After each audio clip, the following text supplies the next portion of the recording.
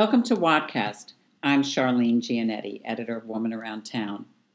Well, the holiday season is upon us, and while those celebrations bring joy to many, for others it's a difficult time. An estimated 3 million adults experience seasonal depression every year in the U.S. due to circumstances such as the loss of loved ones, a lack of family connections, financial hardships, and many other factors. We're going to talk about all of that with Christiane Kearns, a marriage and family therapist and director of clinical services at Health Right 360, a nonprofit for those seeking treatment for mental health and substance abuse issues. She is also the co-founder of a mobile platform that lets users have video therapy sessions in real time with licensed and highly vetted therapists. We're really looking forward to this interview, and we really hope that you will share it with others that you feel may need help this holiday season. Chris, thanks so much for being with us here today. Hi, you're welcome. So let's start out with the idea that depression does increase during the holiday season. Is that something that you see? Yeah, it's actually very common. I mean, seasonal depression is what usually happens when it increases during, specific time of the year or season. And I think, if I remember it right, roughly around 5 to 6% of, the U.S. population experiences depression or seasonal depression. Mm-hmm. More so on the holidays as well. It's so interesting because obviously, for so many people, it's a time that represents joy and happiness and getting together with families. But we forget that a lot of people are dealing with other issues, in their lives, and celebrating the seasons just doesn't make those go away. If anything, it probably heightens the anxiety. Is that correct? Absolutely. I think the holiday season, when you're already diagnosed with depression, right? And then holiday season comes along, and then the expectations around you, right? It's so hard to achieve sometimes. And like this feeling of joy and happiness around the holiday season, and then all this stressors around family get-togethers and parties and things like that, that adds more stressors to whatever you're already feeling on a regular day. So imagine that twice-fold and then twofold, right? And then kind of like having to face that and say, okay, well, I'm expected to act this way or feel happy, but I'm not. So that increases more of your depression because there's a lot of things that you cannot control emotionally, and there's suffering from it, but people don't really understand that, it is difficult already living with depression, and then add additional stressors around the holiday with whatever you're living with is, makes it a lot harder, right? So, yeah, I mean, the anxiety around it, the expectations, with the holidays coming, your families and things like that, and then obviously it will also add kind of like family dynamics, relationship things that, you may not be dealing with on a regular basis. When holiday comes, that sort of rises up, right? Like you have to deal with your parents or your loved one that you haven't talked to in a while for one reason or another. And that sort of like increases those symptoms as well. Is there a socioeconomic factor involved? I mean, does this depression cut across class lines? As far as I know, and as far as my studies, and research goes, there's really no socioeconomic factor or, depression touches, any socioeconomic level. It doesn't matter whether you have all the means in the world or, you are homeless. It really has no sort of like impact in terms of like where, which socioeconomic class will affect, or will be affected by depression. So, yeah, it cuts across class lines. Now, I know that we have less light in the winter time, and sometimes that can affect our moods. Do you find that that's something that happens?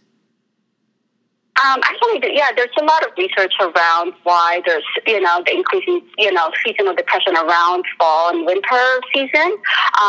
It shows that light actually, sort of helps us in terms of, the feel-good effect of sunlight is really important. And then during the cold season, and if you reside farther from the equator, then you tend to have more prevalence in feeling depressed around, winter or cold months. It's actually really interesting because they found how light therapy actually is very helpful during this season when you start to feel depressed. Mm-hmm. So absolutely, light is one of what they found is very sort of like one of the main factor where why we tend to be more depressed around the winter season. Mm-hmm. Now, I'm assuming that we can't eliminate children from this, that they do get depressed also during the holidays, even though for them it's supposed to be Santa Claus and all of that. When parents are depressed and unhappy, does that filter down to the children? We have to talk about hereditary factors. Yes. I mean, any mental condition, when you are sort of like have a lineage around, that, then you're more likely to get it. More so is, if your children sees you on a regular basis where you are more depressed, that could have an impact as well in their sort of like how they relate to people and how, they attach to people. So in one way or another, and there's no specific sort of like identifying factor what exactly kind of lead to what would they take in, but definitely, they could very well suffer from depression, although their symptoms might be completely different than somebody who's experiencing it as an adult, right? So with kids, sometimes it's just irritability, a lot of like pains and aches and things like that, which is not what we see most common in adults. But definitely, I think, like I said earlier, it cuts across socioeconomic classes. It's the same way with children. Children are not, exempted from, suffering from some sort of depression. What are the things that we can do proactively to help ourselves during the holiday season if we are susceptible to depression?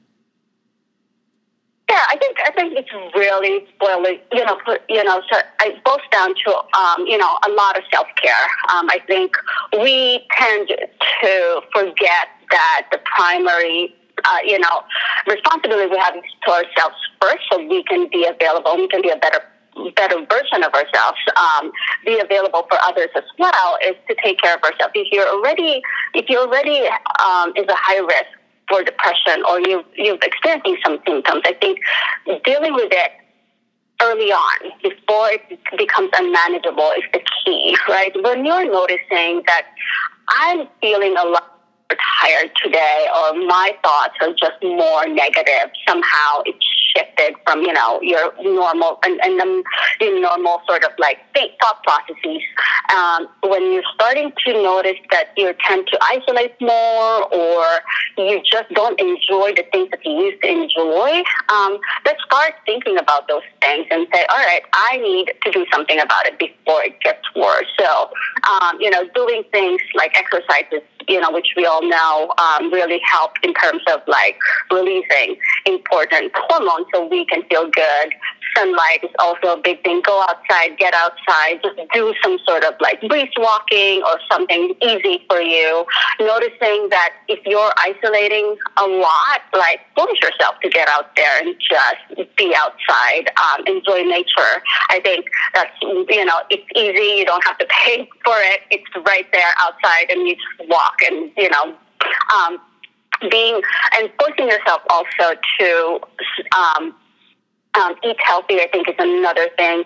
One of the symptoms of seasonal depression is we either overeat or do not eat at all. So the whole change in appetite is a really good indicator as well that we could be experiencing some sort of depression. So really addressing those sort of symptoms when you start to notice it, and also recognizing that if it's getting worse, if there's nothing wrong about asking for help and talking to a professional and say, these are my symptoms. I want to know what I can do outside of what I'm already been doing, right? And maybe a medication might help, or maybe talk therapy could help, and really identifying ways to support yourself when you start feeling down. How do you gently intervene with someone that you know is going through a bad time around the holidays? You don't want to make the situation worse, but you do want the person to know that you understand they might be depressed and at risk, and you are there to help. What can you do? Absolutely. There's a lot of things that we can do, but what we don't want to do is assume that we know what they're going through, right? Like, saying things like, I know you're feeling down because of, we don't know. We should not assume anything, because it could be, it could blow up and they will just shut down for the most part. I think it's really making them understand that you will be there no matter what. You encourage them to do things with you.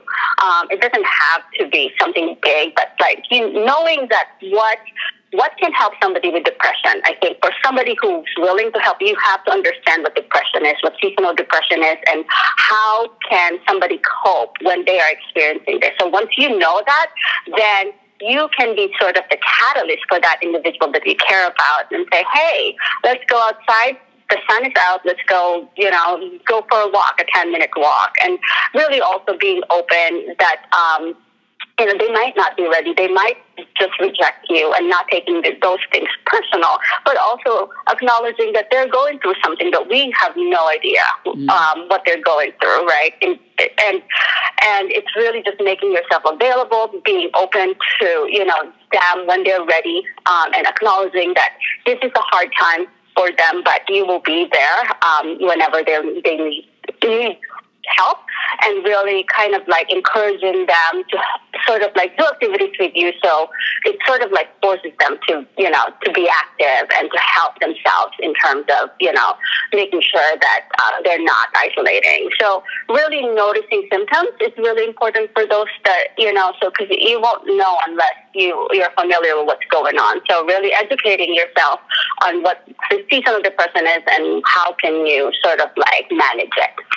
Now, holiday parties often involve alcohol, and I know that, in some cases, alcohol can exacerbate some of these feelings, and I know, Chris, that you also work with clients who are battling substance abuse problems. So talk a little bit about how, all of those substance abuse issues can be heightened during the holiday season, and what people can do about that.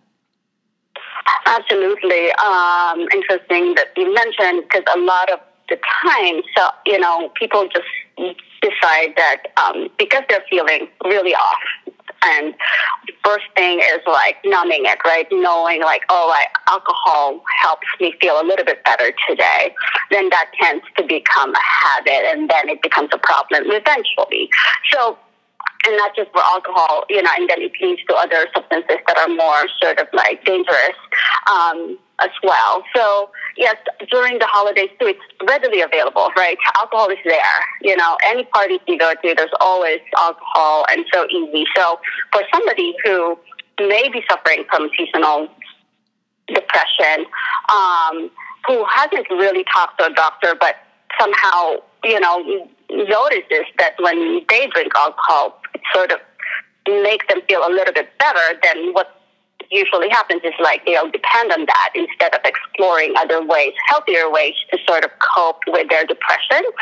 Similarly with, other substances, and a lot of times people get hooked to these substances because they're self-medicating, because there's underlying mental health issues that they haven't really addressed nor know that they should be addressing. And so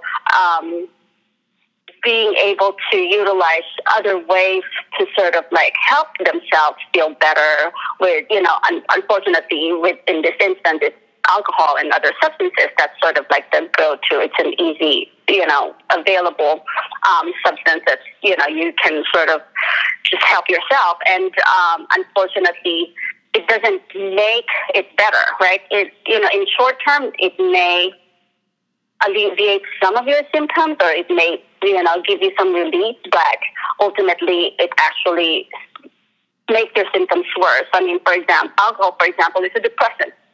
So if you're already depressed and you add the depressant into your system, then the symptom becomes worse, especially after the effect of alcohol is no longer there. So, did I answer your question? I'm so sorry.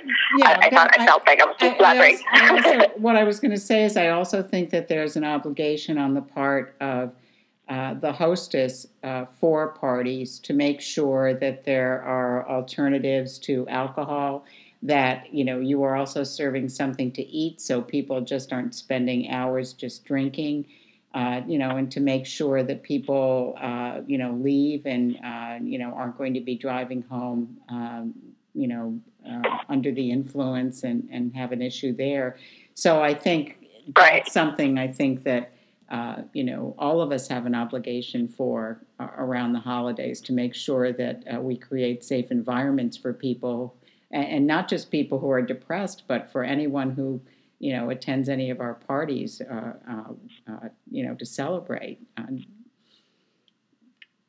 Yeah, absolutely. Do you think that prayer and meditation help during this time? I mean, I know there are some apps that people are using now. To Calm is one, and there are some others, breathing apps and things like that, to help people at times of stress. Do you recommend any of those to your clients? Absolutely, and recognizing their own cultural traditions and beliefs, whatever they feel like could help them. And meditation is one of them, and prayer is one of them. And there's other ways that people can be helped and help ground themselves when they start to feel off. Absolutely, and we're always supportive of any self-care. My self-care will be different from your self-care, and just respecting that that's something that would work for them, and also encouraging them to explore other ways outside of the things that they've already been doing, so they'll have more access to it, because sometimes meditation may not work at this time. So what are you going to do without the meditation? So exploring other ways of self-care as well. I'm not just saying that these are just the two that could help, but it's very subjective, and I think just really expanding your opportunities to explore other ways to take care of yourself and manage your symptoms. I know that many people, when they need help, one of the things that stops them is they don't know where to turn to go for help. It sometimes can seem overwhelming to find, a place to go to or a therapist, and people just get bogged down with that. Now, I know that you've worked to set up an online platform that makes it a little bit easier for people to reach out to someone in a video. So can you talk a little bit about that, Chris? Yeah, thank you. Actually, we did develop a platform. It's an on-demand mental health care platform. We're available on iOS, and we recently launched it in Android as of yesterday, actually. So we actually provide. First thing that I want to mention is the self-help tools. And I think I've mentioned multiple times during the course of our interview about self-care and how I'm such a big believer that self-care is the number one sort of tool first before we can even go to the next step. So for those who are just sort of having difficult times during the day, we provide ways to help you sort of navigate that and alleviate some of your symptoms by offering a free tool. We have the meditation tool. We also have a mood journal where we can sort of journal how we're feeling throughout the day, and then at least knowing your ups and downs of the day, you can certainly recognize that, you can easily address it when it's about to happen, so you can minimize the severity of the symptoms. And then we also have another self-help tool, which we call Be the Change. It's actually doing something good for yourself or others on a daily basis. So it's a challenge. The app will remind you on a daily basis, it's time for you to do something good for yourself or others. It will have a recommendation for you on the app, and then you can, figure out your own way to do something good for others. And we know that altruistic behavior also help us increase our mood and helps us feel better. So those are the three things that self-help tools that's available in the app, and those are all free. Downloading the app is also free.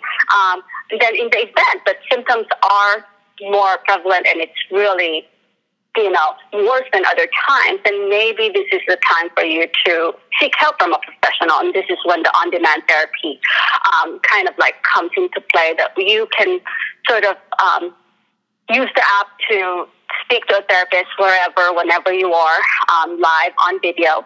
And it's convenient, it's easily accessible.